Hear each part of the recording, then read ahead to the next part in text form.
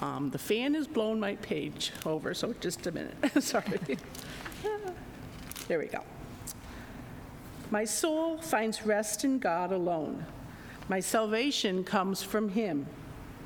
He alone is my rock and my salvation. He's my fortress, and I will never be shaken.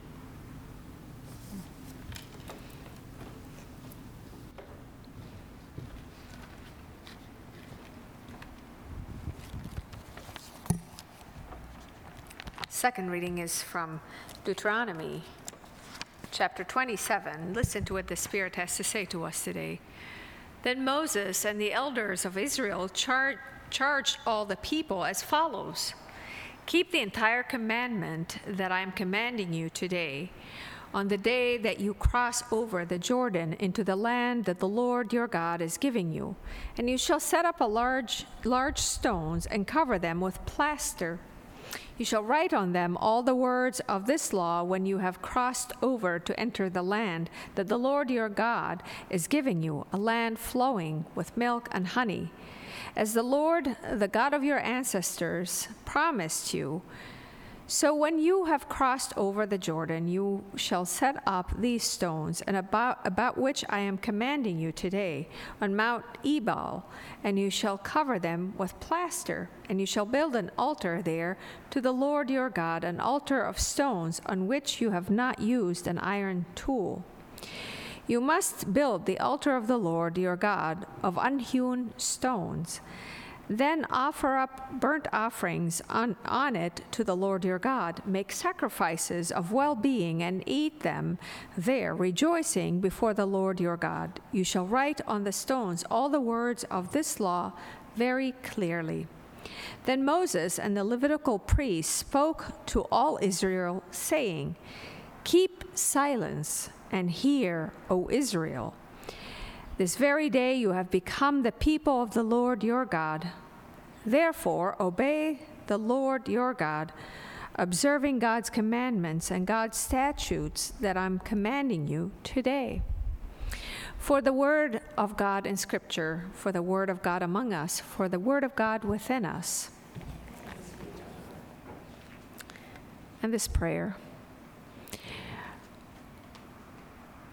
We come before you, O God, praying for ourselves as we listen to these words, ancient words from a very different time than ours, yet the same experiences, the same struggles of faith face us today. So we pray that the same inspiration that came upon Moses and the people be upon each one of us.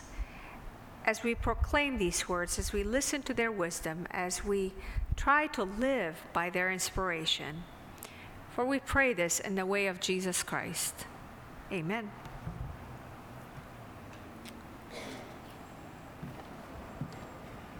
Thinking of silence and preaching on silence, there's a contradiction right there for you. You know, to come, I remember one time attending a worship service. This was part of the Presbyterian Center in Louisville. We had chapel services right before work every morning. And so different people took turns who would do the worship service, and we had signed up for it. So one time, this young man that I worked with, he was all excited about the worship service that he had prepared. And I thought, oh, must be, really inspired of what he was going to say, what he was going to do. So what he did is that we all arrived as usual, and we're expecting the typical Presbyterian worship service where we would have some music and some prayers and then some words and then some preaching. So there was music, but then the next thing I knew was that Kevin said, okay, and now we're going to do something a little different for you today. We're going to sit for 20 minutes in silence. The whole service basically was silence. And I thought this was really one of the first times I really experienced that length of silence in worship. And I tell you, there were so many judgmental thoughts that came to my mind as I was like, okay, Kevin was really trying to do this easy. Fine, I will get to him. I'm going to show, you know what? All of us have to sweat it and think of what we're going to say, but Kevin really came up with this idea. Yet, as I started settling into the silence, with the presence of other people there, something happened to me. I experienced God's presence in a very different way. I mean, just like we experienced the love of God through your music, Paul, today, or through the beautiful prelude, there was power that I couldn't really name in that silence. And I learned something very special from Kevin. And I will never forget that there is power in silence, because it was shutting down all the narratives, all the commentaries, whether it is good or bad, just to be in the presence of God and to really practice what people have known throughout the centuries as a valuable way to pray. So today I bring this up because I know it is difficult, and I know it is hard for us as people to just be, even those of us who are experienced in silence, who have trained ourselves, who have spent time in prayer in silence, still face challenges and difficulties being quiet in our deep center. And so, as some of you have picked up these strands of pearls, the invitation is not to worship the pearls. It's not a way to say, you know, oh, I can only pray when I have my pearls. It's just a tool to help you find a way to center yourself. And so the silence pearls, to think about that when you need silence. Think about it in your daily life. There are so many moments that come at us where there is fear or a challenge or worry, or sometimes we just need to enjoy what's around us instead of the rush of life that we're always in, or the rush of thoughts. So the invitation this week is to take these and to really pause, be intentional, maybe pause 6 times a day. Grab one of these and really just a few moments. It doesn't have to be 20 minutes in silence, although that's commendable, that's powerful. But if you're starting out, it is recommended that you take 4 or 5 minutes of silence. It doesn't have to be, actually, they say if you take 1 minute of silence, it's just as powerful. Because again, you're doing something where you're stopping that cycle of thought, and where it's always running. If you pay attention for a few minutes to your thoughts, or even for a day, you'll see how repetitive they are. Your thoughts are very predictable because we like patterns. Our human minds are built for patterns. And it's important to break the patterns, because that's where God comes in. That's where the Spirit is allowed when we're not sure how things are going to turn out.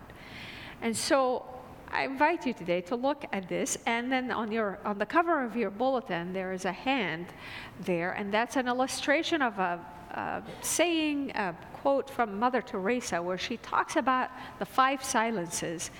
That she says it's not just about closing our mouth, it's not just about stopping our words, but there is a silence of the mouth, there's a silence of the heart, there's a silence of the eyes, the ears, the mind. So 5 silences. So that's when we're really in that depth of place. She says, memorize those. Put them on your fingers. So again, another tool to help you remember. You know, you could be sitting in quiet, but your heart is racing. You're really upset, or your eyes, you want to just look outside and take everything in, or you're listening to something, or your mind is very active. So completing that cycle of silence, of really letting go, takes some practice, some intentional ways to really go deep within. And today's story in the Bible is about this ritual of silence and preparing the people of God to listen to the words. Now, the context is in Deuteronomy are speeches by Moses. Mostly it's about speeches where Moses is about to leave the people of God. He's at the end of his life. So he's saying goodbye, and he wants to make sure that they really know what to do after he leaves, because he's succeeded in the experiment of getting them out of Egypt. For 400 years, they were slaves in Egypt, and God called Moses to help the people out of slavery. And they wandered in the desert for 40 years, for a long, long time, and they learned about the commandments, the ways of God. But here he was, saying goodbye. Now, in your experience, when you've said goodbye to a loved one, whether it's death or travel or whatever it is, what do people normally do? What do people say in those times? They cry. What is it? They cry. They cry, yes. But if there are words, what do they usually want you to know? They loved you, and I'm having a hard time hearing. Have a good trip, okay? Have a good life. How about that? What is it? They won't forget you. So they tell you all the important pieces for them, whether it's love or have a great trip, have a safe trip. I'm thinking of you. I love you. I'll always be with you in a way. Very important pieces for us as people. And that's what Moses was doing. He was parting ways with the people that he has helped for so long. And then he's telling them, be careful. You guys are entering into this new land. You're going to go to this new land. And these people are going to be different. They're on the east side of the river, of the Jordan River. They're going to cross to the west side. And things could be different there for them. And they might even feel like they have accomplished something on their own and forget about God and God's salvation for them. So he established a lot of rituals. He gave them teachings to help guide them. And then he tells them to establish these big monuments and write all the words on them. And think about it. It's not easy in those days. It wasn't easy to do that work. Think of the inscription and all the time it took for them to come up with these. Now, why would he say, establish an altar and do all of these things? Again, to remind them that God is with them. And those teachings are to be kept alive, not to forget them, to take the time to teach them to the next generation and the generation following until we get to our generation and we come and say these words and read them again to remind ourselves of what God expects and what God dreams with us. And I was thinking when you, because I told Kay, I said, I have this book, I really like this book, but I don't think it has anything to do with the sermon for the Sunday. So I'm going to have you do it. But as I thought about it, as I listened to you reading it and thinking about God's dream for the world, God's vision, and Moses having this vision for his people that they would live differently than the others, not because they were better, but because they lived by the power of God, relied on God's grace in their lives to show as an example to others what life could look like with the people. So today, when we come and think of silence, we think of that instruction. After all is said and done with all the crossing and all the rituals and what they were going to do, Moses and the elders say to the people, keep silent and listen. Listen. Very important. And actually, one of the big teachings in the Hebrew scriptures, when you say, when Jesus was asked, what's the most important commandment? Hear, O Israel. So hearing is an important act of faith. Listening, opening one's heart and mind and soul and body to the presence of the Spirit is a very powerful act, yet a very challenging act because it takes a lot of practice and trust. So silence. Today, as we speak about it, I am fully aware of how difficult silence is and how challenging, because I know it is challenging for me. And it feels, I asked people in the first service, what are some of the challenges for you when you come to silence? Why do you not practice it? When you hear about it and all of that, what's a blockage for you? And I'll tell you some of their answers, but I'd like to hear from you, your answers. What's difficult about silence? Mind? Mind is racing. The mind is racing. Thank you. Wow. So your mind is racing. So it's difficult to accomplish silence. What other hindrances come up for you? Things I have to do. Wendy, yeah, there we go. It's the list you have in your mind that says, I have things to do, and the world would fall apart if I don't do these things today, wouldn't it? That's what we all think. It's a total illusion. I totally believe that every day. I'm like, wow, this list haunts me. If I sit to relax, or if I sit to just enjoy being, and it takes a lot of retraining to say, it's okay. The world doesn't fall apart, and it's not that important. At the end of the day, in light of eternity, yes, you do your work, but balance, because your soul is not being nourished when you are always running from one thing to the next. What other hindrances for you? Feeling guilty because we're not being productive. Wow, there's a cultural thing. Just because we have been taught from an early age. What are you sitting here wasting time like that for? When children are playing and you tell them, you need to pick up the stuff in your room, or you need to do this. Well, have you thought about all the things that you have on your list? It's very difficult. Other challenges? Yes. You have a story? Okay, well then that requires a microphone, otherwise I can't repeat it. I won't remember.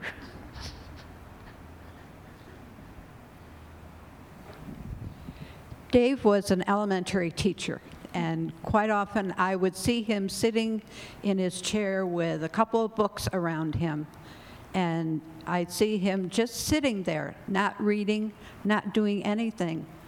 And I'll say, "What are you doing? Why aren't you doing something?" He said, I am planning for tomorrow at school.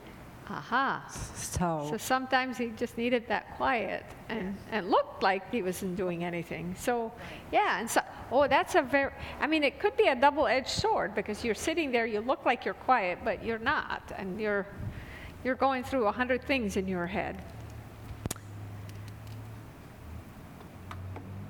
I want to invite you today to consider your call to silence, to seeing how you can find stillness in your heart, to finding that place where you're really in tune with the world, with yourself, with God.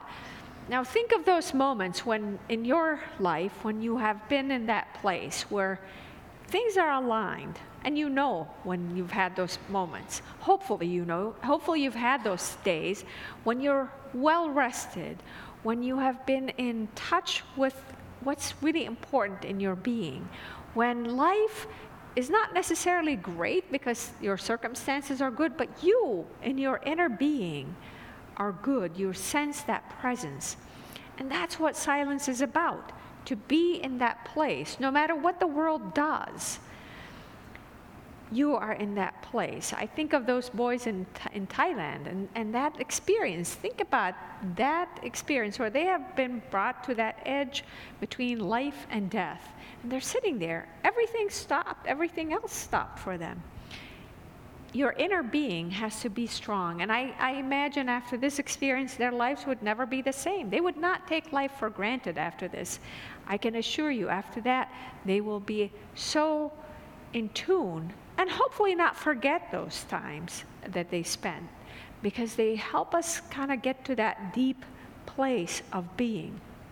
I want to end with a story, and again invite you before the story just to take these pearls of silence Remind yourself each day, even if you pause for 30 seconds, to just take a deep breath, to be present to yourself, to God, to the world, to life, and to be still and to know the power of that stillness. The story is about an ice house. For those of you who have no background in what an ice house was, this was in the old days, before electricity, before people could have a refrigerator and a freezer. How many of you have freezers, by the way, in your house? Yeah.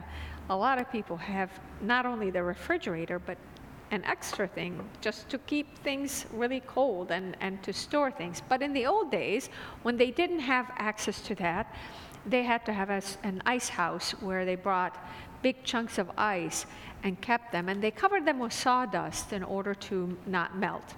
So this story is about a man who had a very expensive watch that he lost in this ice house, and he kept searching in the sawdust and couldn't find it, and asked a couple of friends to come and help him, still couldn't find it. It was like looking for a needle in a haystack. But then a little boy came in one day and said, "I'll find it for you." Goes in, 2 or 3 minutes later, comes out with a watch. And the guy says, "How did you do this? I have searched high and low and I couldn't find it." He said, "It was pretty simple. I closed the door, I laid on the floor, listened in silence, and I heard the ticking." So pay attention. Pay attention. That's how God speaks to us, in silence, in those precious moments when we let go of our agendas, when we listen. Amen.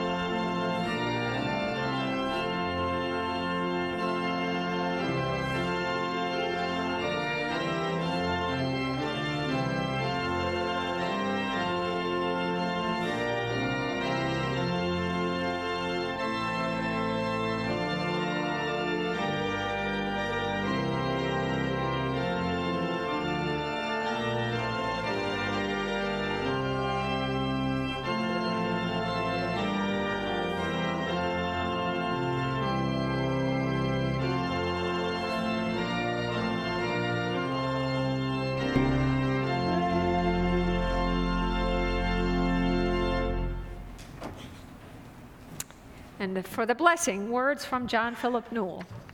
In the busyness of this week, may God grant you a stillness of seeing. In the conflicting voices of your heart, may God grant you a calmness of hearing. May your seeing and hearing, your words and your actions be rooted in a silent certainty of God's presence. May your passions for life and the longings for justice that stir within you be grounded in the experience of God's stillness. May your life be rooted in the ground of Christ's peace. Amen. And now turn to your neighbors and share the peace of Christ with each other.